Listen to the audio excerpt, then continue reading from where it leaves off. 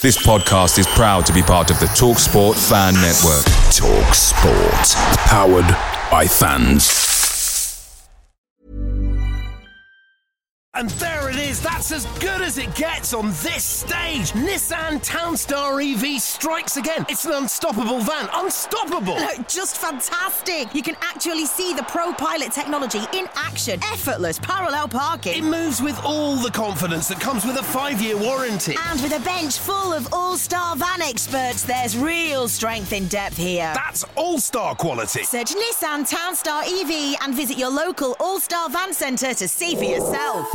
Terms and conditions apply. 5 years or 100,000 miles, whichever comes first. ProPilot is an advanced driver assist technology. Driver's responsibility to stay alert, drive safely and control vehicle at all times. The TalkSport Fan Network is proudly supported by McDelivery, bringing you the food you love. McDelivery brings a top-tier lineup of food right to your door. No matter the result, you'll always be winning with McDelivery. Order now on the McDonald's app and you'll get rewards points delivered too. So that ordering today means some tasty rewards for tomorrow. Only via app at participating restaurants. 18 plus. Rewards registration required. Points only on menu items. Delivery fee and terms apply. See mcdonalds.com.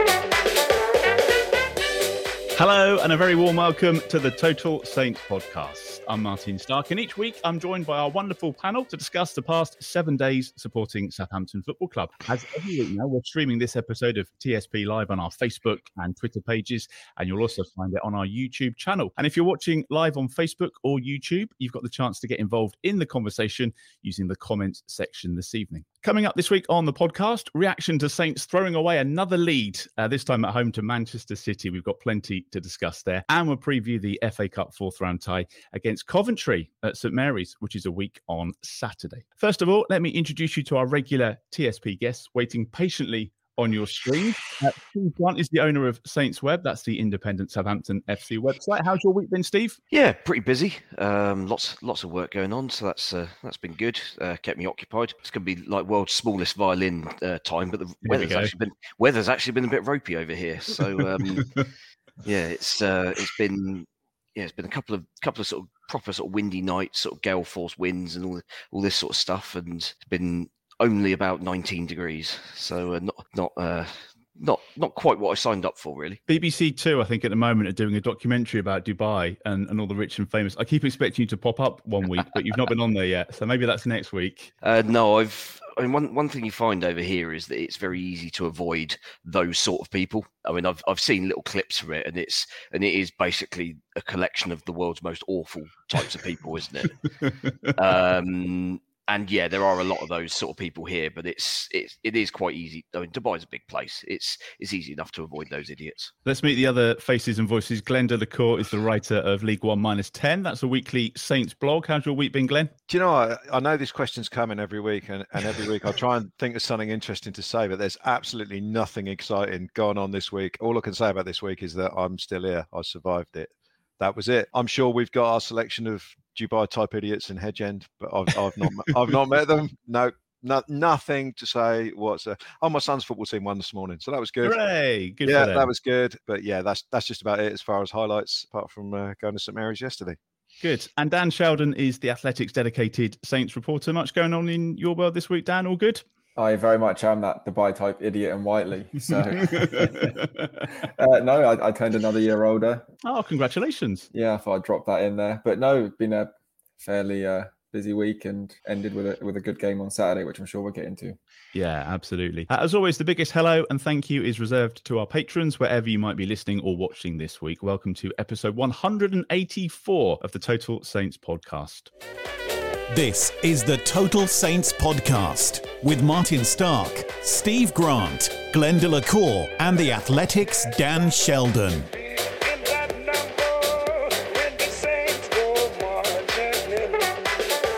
So Manchester City yesterday, Dan, I'm going to start with you on this one because it sounded like you really enjoyed the game. Yeah, I did. I don't know. I don't want to say I've got a soft spot for City, but I do just really like Pep Guardiola and the football his teams play. They're just so good to watch. And I was looking forward to that game all kind of week. And I think I loved it more because of how good Southampton were. I think, you kind of expect that game to not... naively, I didn't think it would be a contest. I thought Man City would turn up. The run they've been on, they've been excellent. Southampton wouldn't roll over, but they'd get beaten maybe 3-0, 4-0 or something, and everyone moves on to the international break. For me, Southampton played them off the park for a good 55, 60 minutes. And then, as Ralph said after the game, Man City found another gear. And, when you're backed by a state, you can, find 10 gears, and Southampton can probably only find 5. So to get a draw, I think especially after Man City equalised, I think Southampton knew they were going to be under kind of enormous amounts of pressure from that point onwards. But I'm sure someone's going to mention Salisu, so I'll let everyone else kind of fawn over him, but he was obviously superb. And I think what impressed me was Ralph, to be honest. We criticised Ralph a lot in the past for, a bit of not being too flexible with his tactics, getting his subs wrong. But I thought he was bold, brave. He took risks against Man City in that first half. He left Armando and Shea up top trying to get City on the counter, and it worked. So I think he should take a huge amount of credit. And he seems to have got, certainly this season, to play 180 minutes against a team that have scored 54, 55 goals in the league this season, to only concede once against them and, not lose either game. I think all credit goes to him and the tactics he had on the day. A ton of positives yesterday, Glenn. What really stood out for you? The effort and the concentration. Without those, it doesn't matter what the manager does, what formation he puts out on the pitch. Though I totally agree with Dan with what he says about Ralph, but the players are the ones on the pitch, and they've got to do it in the face of what it's 11 50 million pound footballers or whatever.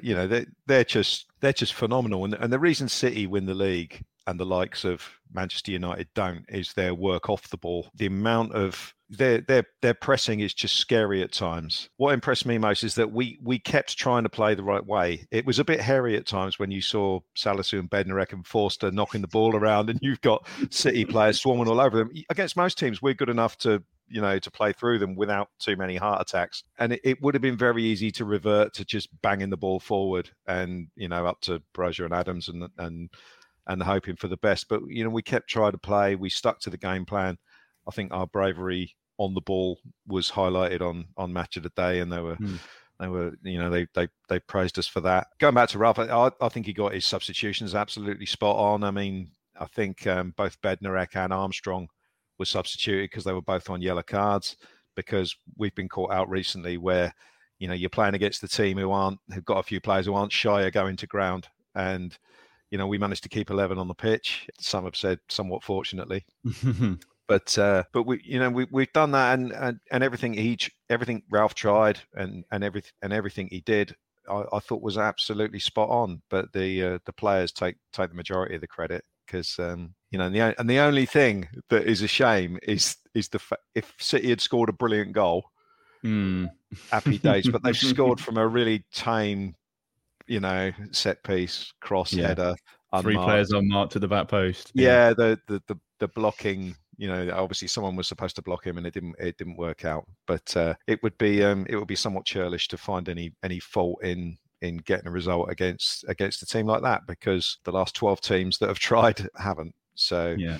And to do it twice in one season. They might win the championship, but they haven't beaten us, so they're not real champions. That's not bad. I can see a T-shirt coming out of that. A performance to be proud of yesterday, Steve. What were your thoughts on the game? Yeah, I enjoyed it, and I think it was one of those games where you've got a sort of mid-table side up against a side like City, and it's quite often happening against Liverpool as well. And so many of those games are just damp squibs because the big side gets a grip of the game early on and kind of just never lets go.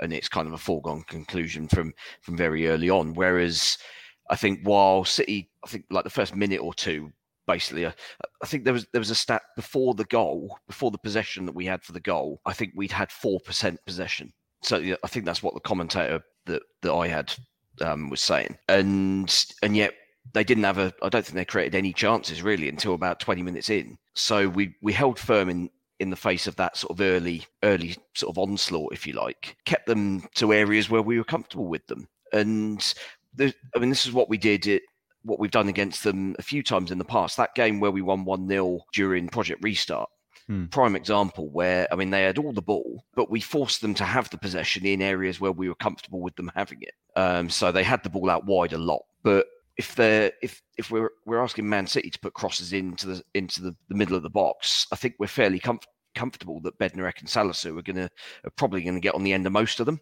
I mean, it changed a little bit sort of later in the second half when they brought Gabriel Jesus on, who's a little bit better in the air, but he seemed to want to keep going wide and not really getting into the areas where he was going to hurt us, apart from that one header he had fairly late on against the post.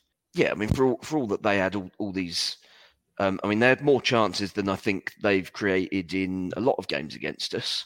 But I mean, we kind of stood firm and got a little bit of luck with a couple of them, couple of VAR decisions that fell our side of the sort of 50-50 coin toss, if you like. I mean, I thought Armstrong was very lucky with his one. I thought that was a red card, and I thought that in real time. I thought, God, we're in trouble here. But yeah, for whatever reason, they deemed it not bad enough. But no, I think we looked, on the rare occasions we got the ball, especially first half, we looked confident. We looked like we had a plan, and we looked like we knew how we were going to hurt City. And that goal was a prime example of that, in that we broke quickly on them, and we then got the ball into areas beyond players that were trying to attack too much. And this is basically the same way you attack Liverpool. You attack them behind the fullbacks, and that was exactly what we did, with Redmond overlapping, Walker-Peters coming in on the inside. And I mean, that finish was just extraordinary from sort of in that situation, given that the kid's not scored a Premier League goal before. To get one like that is pretty extraordinary, I thought. It was, yeah. Dan mentioned Ralph and the tactics. Obviously, 3 changes to the starting lineup from that defeat at Wolves. Were you surprised to see him revert to the back 4? Were you expecting a 3 or a 5 there, as he's done against some of the bigger teams before? No, because I think that formation, he's figured out a way to stop City, and that formation worked at the Etihad. I didn't think for a minute that he would try and do a back 3 or play a 3-4-3 or anything like that. It just wouldn't have made sense, I don't think. You know, they had a blueprint at the Etihad, so why veer away from that too much, in my opinion? And it worked well. Kyle Walker-Peters coming back in, Glenn, which was awesome. But also, I think you were highlighting about Che Adams back and that partnership with Brozier. It kind of started from the front, really, didn't it? Yeah, well, those two haven't played as a pair very often. I think they might have only started maybe 2 games before. And sometimes they were going in the air for the same ball, but you know, bearing in mind it was scraps at times in that game. I think they can be forgiven for that, and they haven't played together much, as I said.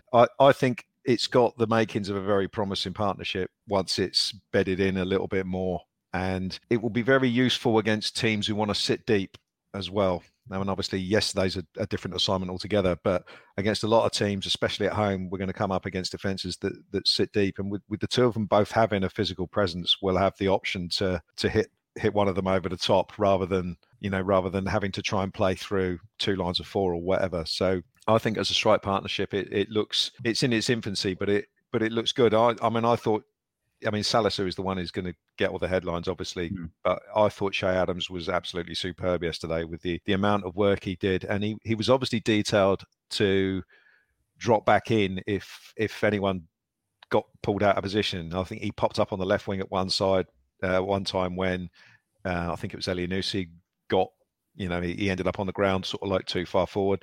Adams turned up on the left. He also turned up in the centre of midfield when Prowse was out of the game as well. So I think though he probably didn't do as much sort of like headline stuff as certainly someone like Salisu, I just having Che Adams back fully fit, I thought was a massive bonus for us yesterday. Let's talk about Salisu, shall we, Steve? Do you want to go first and just discuss that performance yesterday, because it was immense?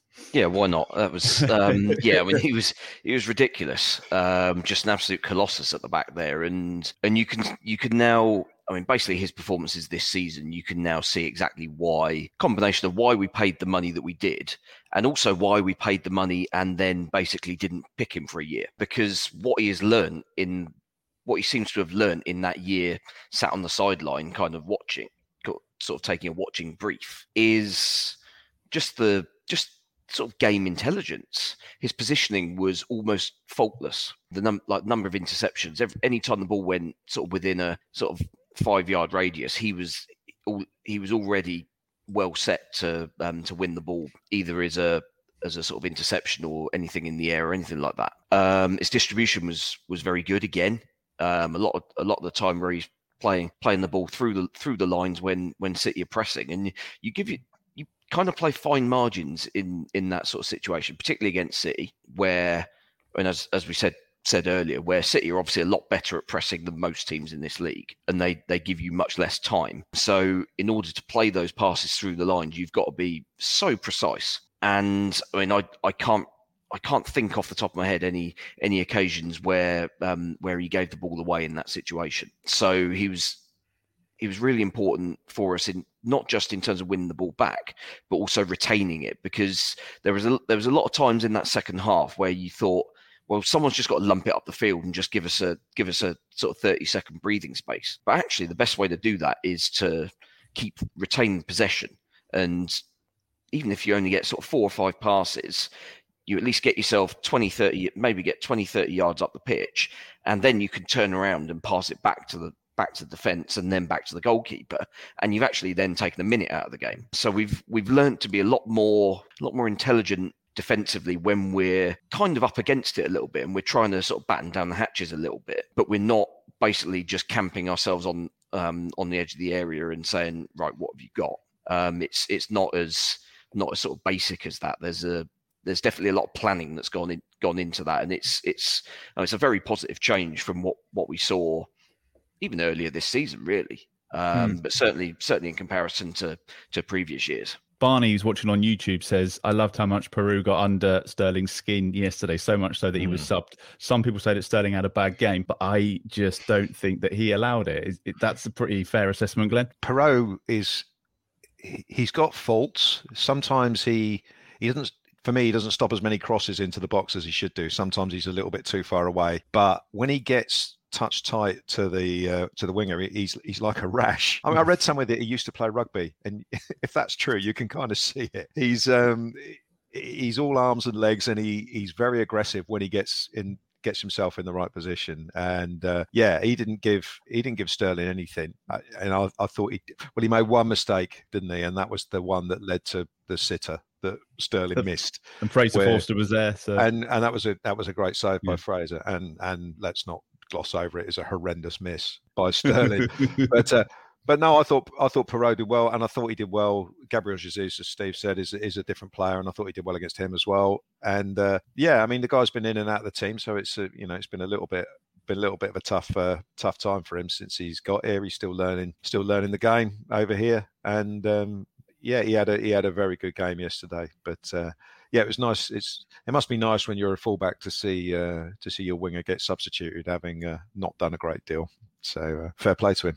Just final word on Salah Soudan. You've probably seen him more than any of us over the last few games or so. Was that one of his best performances yesterday? It certainly seemed to me to be a performance above his years. We forget that he's quite young. It's actually frightening when you. He's 22, I think. Yeah. A couple of people today, I've been speaking to a few people about it, and you get it, and he's only 22. Like that, people seem to forget how young he is. But for me, that was his best performance by far in a Southampton shirt, I think. And you don't want to kind of look back, but if you cast your mind back to how, Southampton's former central defender got on this week and compare it to the new one they've got, it was like chalk and cheese, wasn't it? Vestergaard struggled at Leicester and Salisu excelled against Man City. So, I think the club are very happy with themselves and the player they've got. Yeah. Matthew got in touch with us via Twitter yesterday. So just want to say for this week's pod, huge shout out to Redmond, actually, for his first half performance. Great assist for the goal, and his defensive performance was as good as I've seen from him. The team did suffer when he came off, particularly missing him when we had opportunities to break. Salisu and KWP will deservedly get the plaudits. I don't want Redmond's contribution to go unnoted. Steve, good game from Redmond yesterday. Glenn was itching for that one. Glenn. Which is why I asked Steve. Okay.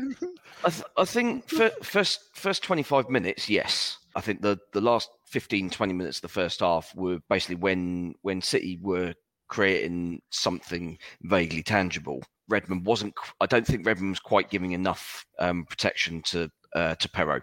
Perraud dealt quite well with what he had, but I think the fullbacks weren't quite given enough support in the towards the end of that first half. And of the problem, as I said just now, is that in these sort of games, when you get the ball, you've got to keep it for a while, just to give yourself a bit of a rest. And there were a couple of times where we had the opportunity of a counter attack. The ball would come to Redmond, and he'd either lose the ball or, I mean, I've got no particular problem with him turning back and us keeping possession. But there were occasions where you just thought the better option is to go forward into a certain space, and the options that were taken were probably not quite right. But ultimately, actually, to be fair, he probably still did better than Elyounoussi, who, having come on at half time, I mean, I don't think I really remember him doing anything until about 10 minutes from the end, where I think he tried to take on Kyle Walker and lost the ball, and we ended up being sort of outnumbered on that far side. So yeah, I mean, at the end of the day, you're not all going to have a perfect game. And Redmond's been more than good enough over the last sort of month, 6 to 8 weeks or so, that players are allowed an off night. I think we've always been fair, Glenn, in our assessment of Nathan Redmond, and we've always put our hands up and said, actually, yeah, he's played well, he's had a good game, but we've been quite quick to point out when he hasn't. Can you see why he was taken off yesterday? Yeah, I can. I agree with what Steve said. I think Elyounoussi, when he came on, was more, it was track the runners, don't let Kyle Walker go, make sure that you're helping out Perraud. And Elyounoussi didn't do much on the ball. He didn't do as much on the ball as Redmond did. At the end of the day, Redmond got the assist for the goal, didn't he? But I think Elyounoussi did more work on the tracking back side of things. And we were talking earlier on about the chance that Sterling had. Ralph was very, very animated. I think he was shouting at Redmond at that point because he'd kind of tracked back to the edge of the box and then stopped. So I mean, I don't know. I'm guessing, but when he was subbed at half time, in my head, I thought that I reckon that was down to that incident, just that he wasn't sort of tracking the runners, which goes back to what I was saying at the start about the concentration. You've got to have such a high level of concentration. Maybe Ralph just didn't feel like that he was doing it, but I thought Redmond started the game very well. And for me, there's been a definite. If I was marking him out of 10 in every game this season, he's always had a better performance when he's played on the right-hand side. Always seems to play better out there. When he switches to the left, there's a bit too much sideways and backwards comes into play. And I don't like him playing up the middle because he just, physicality, he just seems to struggle with it and loses the ball that way. But as Steve said, he's had some good games this season. I didn't think yesterday was necessarily one of them. And it's a squad game. And and Ralph decided to roll the dice, and the end justifies the means. At the end of the day, we got the point that we'd have been happy with at the start. And just on the VAR decisions, Dan, do you think we rode our luck a bit there, or was it fair game? I thought the penalty shout would have been. I don't know. For me, it wasn't. It didn't look like a penalty in real time. And I saw the replay, and again, I didn't think it was a penalty. The Armstrong one, I think that just comes down to perception. I didn't think it was. I didn't think that was a red card. The replay I saw, he was obviously late and his boot was high, but I thought it would have been incredibly harsh if that was given as a red. And you say decisions even themselves out there, and I'm sure Southampton fans were furious at Wolves when that penalty got overturned. And you could say, well, maybe they got their luck this week and Armstrong stayed on the pitch. So yeah, I don't like to linger too much on VAR. At the end of the day, Southampton got a deserved point. So I think it's better to focus on that than, decisions that could have gone either way. I'd like to say something about the referee, actually, because it was Simon Hooper again, and we've had 3 or 4 times in the last, we seem to have had him quite a few times in the last sort of couple of months. He's come to me anyway, he seems to have been very, very good in that when we've played the bigger teams, he's the kind of referee that you want. You obviously don't want Kevin Friend. I think if we'd have had Kevin Friend, we'd have probably lost yesterday, because he would have sent off Stuart Armstrong, and then we'd have been playing with Friend's performance in that Palace Liverpool game today was just extraordinary. Oh, was it him again? Was it? Oh, yes. Right. Yeah. I didn't realise that. So yeah, there was another game today where Kevin Friend was horrendous. So if we'd have had him or John Moss, we'd have been struggling yesterday, simply because of they seem to have this dispensation to give every dubious decision to the big clubs. But Simon Hooper, I'd like to say, was excellent yesterday, and I think that certainly helped our cause having him Just a word on Man City, Stephen. A few of the things afterwards. Was it Laporte, I think, saying that the pitch is small for us, which makes it a little bit more difficult? Was that? I'm trying to think. Was that taken out of context? Did he mean the atmosphere or something? Was it lost in translation? Because the pitches are the same size, aren't they? Yeah, I mean, basically there are, I think. So there's Premier League guidelines, and the pitch has to be an exact dimension. I think it's 105 by 68, maybe. Something like that, but whatever it is. But our actual pitch is the painted area. So not allowing for all the sort of perimeter stuff. The painted area is exactly the same size as it is at the Etihad, to the inch. And the Premier League say that that's the rules. Every pitch has to be the same size. You get special dispensation if your ground is old and. So Man United, Everton, Liverpool and Chelsea have dispensation. Their pitches are slightly different sizes, but generally on the slightly smaller side by like 2 or 3 meters. It's like, well, is that really making a difference? So, yeah, I mean, his argument is absolute nonsense, obviously. The other thing, Glenn, after he'd have loved it at the Dell, wouldn't he? Where he had the touchline and about 6 inches, and then the crowd. Yeah, someone putting his shorts down when he's taking the throw in. The other thing, Glenn, was Jack Grealish waiting in the tunnel for Romeo after was it half time or after the game? It must have been absolutely terrifying for Romeo. Yeah. I mean, if you're going to come across as a hard man and you're going to start something with probably one of the hardest blokes in. Premier League football, you don't do it with an Alice band on your head, do you? I mean, it's just and his sliders on, I expect. I mean, I think it's been taken out of context. What happened was there was the tackle that Bednarek got booked for, where Grealish basically did a somersault. That was when Romeo had a word with him, and I think obviously Grealish wanted to have a word about that afterwards. I don't think he was waiting for a dust up, put it that way. But that's how it's been spun. But it is very amusing to imagine Jack Grealish with his hair and his headband, and his calf muscles trying to have a fight with Romeo. That is just no, that's not going to happen. So, and Dan, you were chatting to the managers after the game. Pep was full of praise for Saints, wasn't he? Which was almost a bit eerie about how he was waxing lyrical about James Ward-Prowse and the manager and what a great team we were and how well he thought City had played. Yeah, he was. Spoke really, really highly of Southampton. I think he said it was their best performance of the season, which was I find it a little bit odd. I mean, it clearly wasn't their best performance of the season because they didn't win against a mid-table team. And I even find that the kind of Kevin De Bruyne stuff a bit odd as well. I mean, if I was De Bruyne, I'd want him to be saying I'm the best in the world, not. I mean, I don't know. Bearing in mind, Man City scored from a free kick as well. You just think, I mean, obviously the set piece. You think, I don't know, if I was Pep, I'd be saying Kevin, number one, no one comes close type thing. But I don't know. I mean, if Southampton had lost, if Man City had lost that game, I'm sure he wouldn't have been saying all those nice things about them. I'm sure he was saying, horrible team, can't play against them, or, he would have found something to complain about, I'm sure. But he's a bit odd. Some of the top managers are like that, aren't they? They're a bit strange sometimes with their comments post-match after their team haven't won or they managed to draw or something. So I think he was just trying to, I don't even know what he was trying to do, to be honest. It was just a bit strange. But there was a love in between him and Ralph. So, that's a budding bromance, then I'm all for that. They were chatting for a while, weren't they, after the game? And Glenn, the Man City fans seemed to be a bit riled afterwards too. They weren't overly happy, were they?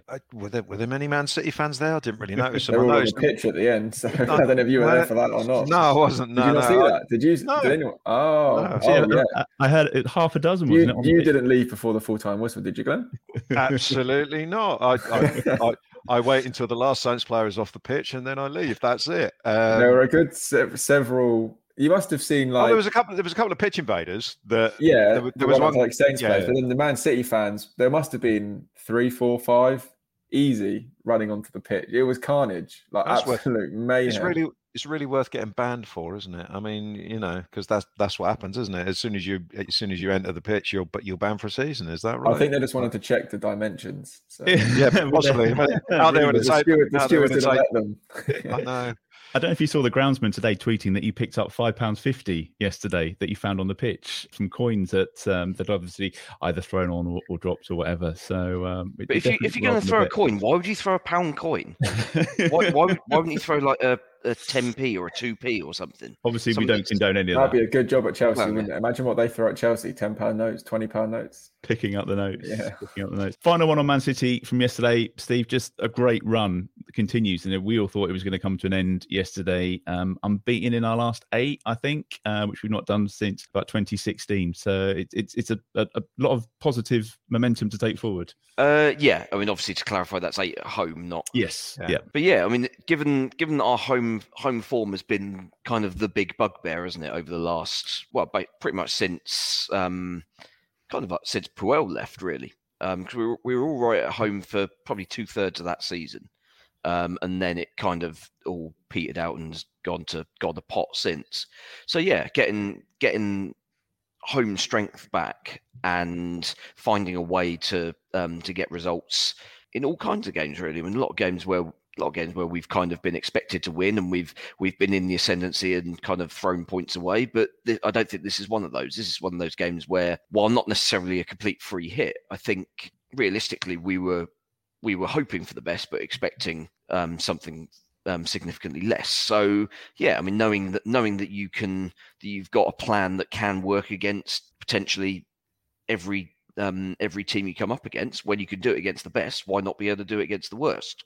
So yeah, I mean, that's positive. We just now got to do that away from home as well. And obviously those next 2 league games are going to be fairly tough, but not insurmountable, I wouldn't have said, on those 2 teams' current showings at least. You're certainly looking for a couple of points out of those next 2 games, aren't you, Glenn? I certainly don't see why not. I mean, Spurs away, we don't tend to do particularly well, but I mean, obviously last year against Man United wasn't terribly clever. But I look at both those teams, and whilst their results have not been that bad, their performances have not been great. And I think we could certainly. I fancy us more to get something at Man United than I do at Tottenham.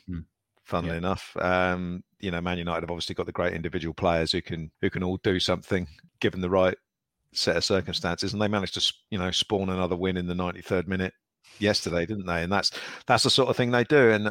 But to me, I don't see them being much better in terms of organisation under the new manager than they were under Ollie. So they've changed the fullbacks, but they're still a bit hit and miss.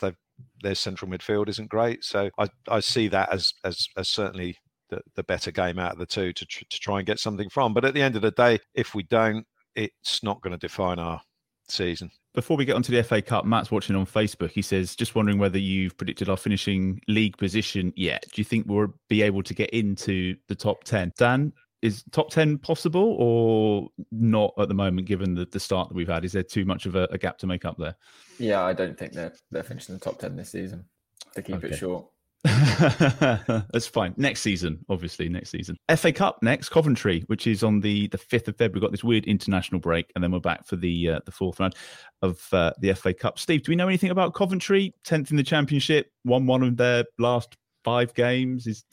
They started the season really well, and they were one of those teams that were just getting loads and loads of really late winners in home games. I think they won like the first 4 or 5 at home, but since then they've tailed off quite a lot. Lost home to QPR yesterday, I think, which given QPR's position isn't anything particularly disgraceful, but they've hit a bit of a rocky patch, few injuries, I think, so they're not as strong as they were at the start of the season. And I mean, I don't know whether they'll take this game particularly seriously or not. I mean, given that I got notification through from the club that my seat wasn't available for that game, it sounds like we've given them the whole of the northern end again. So they're going to have best part of 5,000 there.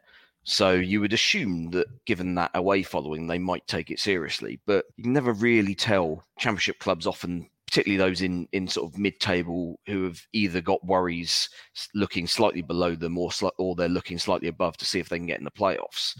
A lot of them will quite often just put out a sort of semi first team for these sort of games, and invariably when they do that, they'll get battered, because while Premier League sides can sometimes get away with putting out a second string team against lower league opposition, I don't think you can get away with doing it against teams from a division above. So yeah, I mean, I think we'll take it reasonably seriously. I mean, there'll be changes. I would expect 5 or 6 changes, but given the depth that we've now got, I wouldn't expect that to necessarily weaken us too much. Dan, are you just pleased that it's a home tie? Yeah, without doubt. Without doubt. I'd still recovering from the trip to Wales. So, but we're going to be well rested going into this. So, do you think it'd be a strong side that he puts out? I think that you look at the players that are sat on the bench, and I think there's an argument to be had that some of them probably feel as though they should be starting. So, I think regardless of what Ralph does, it will be a strong team. Let's say take Diallo, for example. Diallo probably feels as though he should be in the Premier League starting 11. So if he plays, that's a good player that should be a level up from Coventry. And you could say that for players all across the pitch. And I'd like to see Ralph play a few more youngsters, to be honest. He didn't really do that at Swansea, and I'd like to see him give a couple a go. But then, if he does that and they lose, then he gets kind of slaughtered for throwing away a cup tie. So I always find what managers do in the FA Cup and Carabao Cup, it's always difficult, isn't it? They're damned if they do, damned if they don't. But I think it's a game that Southampton could and should win without kind of coming out of third gear, to be honest. I think the gulf in a mid-table Premier League team and a mid-table Championship team is just huge. It's massive. I think I just can't envisage a way that Coventry managed to win that game, which will probably be painful to hear for Tom Leach of Hampshire Live fame, who keeps on telling me Coventry fan. Oh yeah. I mean, I don't think I've just outed him. I think that's out there anyway. He keeps on assuring me that Coventry are the same size as Southampton. So, I mean, it's the same size pitch. Well, I don't know what the regulations are in the Championships. Maybe. And Glenn, happy memories of that Sunday afternoon back in April, was it 2012? And everyone on the pitch after the game. We had some great results against Coventry. Yeah.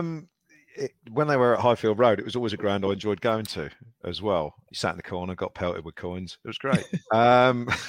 Good old days. Yeah, the good old days, yeah.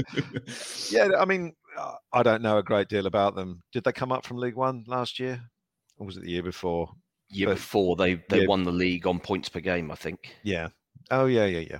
I don't think they'll take the game particularly seriously, because they will be looking at a shot at the golden goose of getting into the playoffs, because they're only sort of like a couple of places below that. So it wouldn't surprise me if they leave out a couple. I note, and I've only looked this up, this is not something I know, that their top goal scorer this year is out. He's just had an appendix operation, so whether he's going to be back, whether they play him anyway, it will be interesting to see how they approach the game. But yeah, Coventry were a team in the sort of 80s and 90s, very much like ourselves, in that they hung around the Premier League and everyone thought they'd go down, but they stayed up for best part of 30 years or whatever, and then went down, and like ourselves kept going. And they've had all the problems with their ground and having to play in another town and all that sort of stuff, but they seem to be on the upward curve now. We've got Mark Robins of Manchester United fame as their manager, so yeah, fair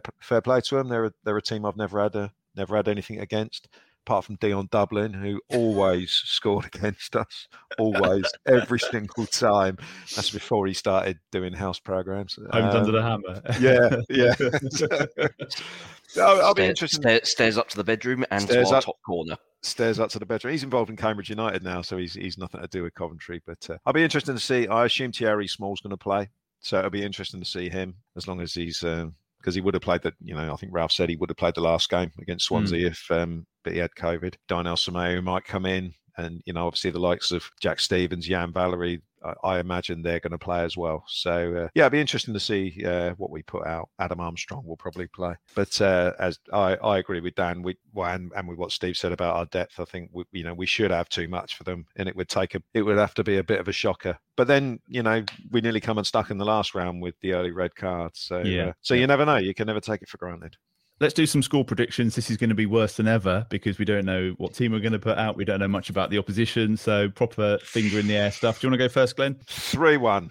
3-1. Okay, there we go. I'm making a note of these. Steve? Fairly drab and comfortable 2-0. Yeah, I think we'll take that. Dan, what do you reckon? 4-0. To Coventry. Yeah, right. A couple of questions in the comments that I just wanted to get to as well. Mike, and I think Dan also noticed this on Twitter yesterday. It's interesting people spotting the 60th minute break, which we've spoken about, and it happens every time. The best one about this yesterday was that Prowsey was orchestrating it. I was looking at the clock and it was 60 minutes, and Stuart Armstrong wasn't it? 61 minutes like waving around to players like, "Here we go, lads, it's going to happen." And then Stuart just went down, like somebody just went down, walked off the pitch, not a problem. And I just find it funny. Thing is, you'd ordinarily when Stuart Armstrong hits the deck, you're kind of worried because you're like, worried. He's going to be out for another 6 weeks. It's like, for God's sake. Yeah, it was just that. When the referee turned and just like waved to the men, you just can't help but laugh because you see it. Once you see it, you can no longer unsee it. You just see it every match. Yeah, and as soon as the trainer came on, all the rest of the players were over with Ralph. Yeah. Having a chat. Getting the adrenaline shots or whatever it is. Charlie's been watching on Facebook tonight, and Charlie says, one for Dan, do you foresee any incomings or outgoings in the January transfer window? I know we talked about this last week to a certain extent. Do you think anything's going to change before next weekend? I don't know. It's always so difficult to say. I don't want to say yes, and I don't really want to say no. I'm going to sit on the fence and get some splinters. I'd be surprised if anyone left simply because of COVID and the need to have players in the squad just in case. It wasn't too long ago where Southampton didn't have a right back, so they're not going to want to be in a situation where they're searching for players to fill a gap if they need to. In terms of incomings, for me, I don't think they need to. You could argue they could have another number 10 who is a lot more effective than the ones they have, but are there any available in January?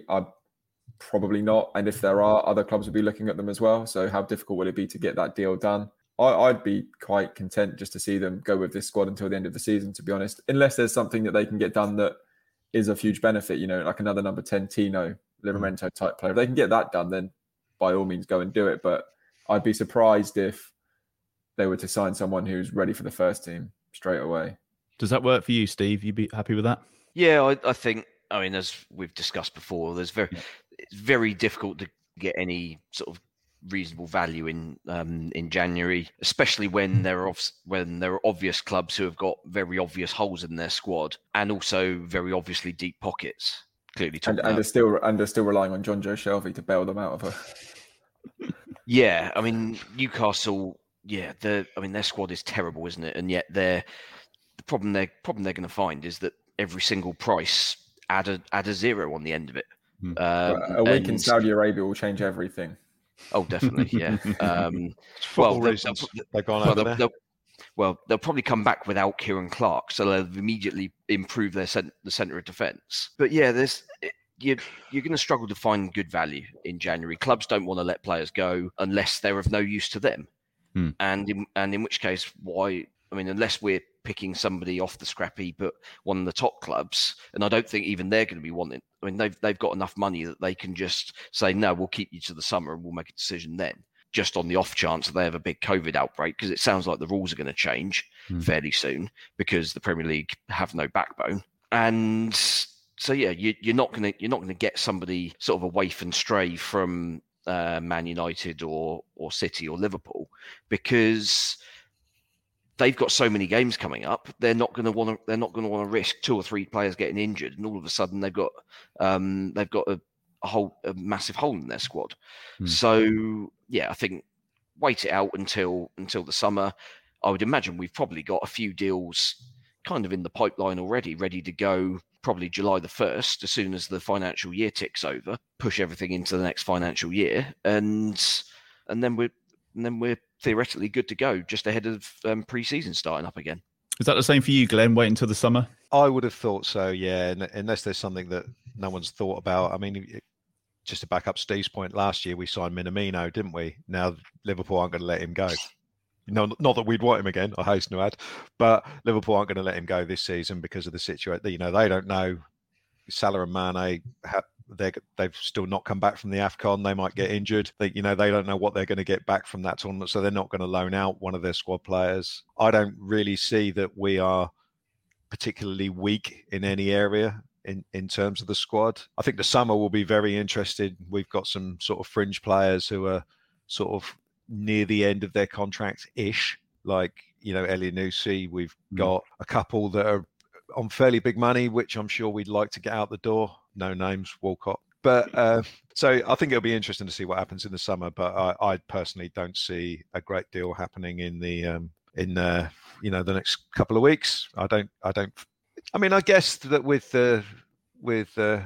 Rasmus now coming in, he may have some ideas of players that he was following when he was at Brentford. So I guess there may be the outside chance because there's fresh input into the discussions. But I'd be surprised, to be honest. That something's going well when we're all in agreement that we don't need to bring anybody in January. So I wait until the second week of February, and then there's like everyone's out injured. Why didn't they sign anyone? That's a disgrace. If we'd lost 4-0 yesterday, we might be saying something different. We'd all be saying something different, yeah.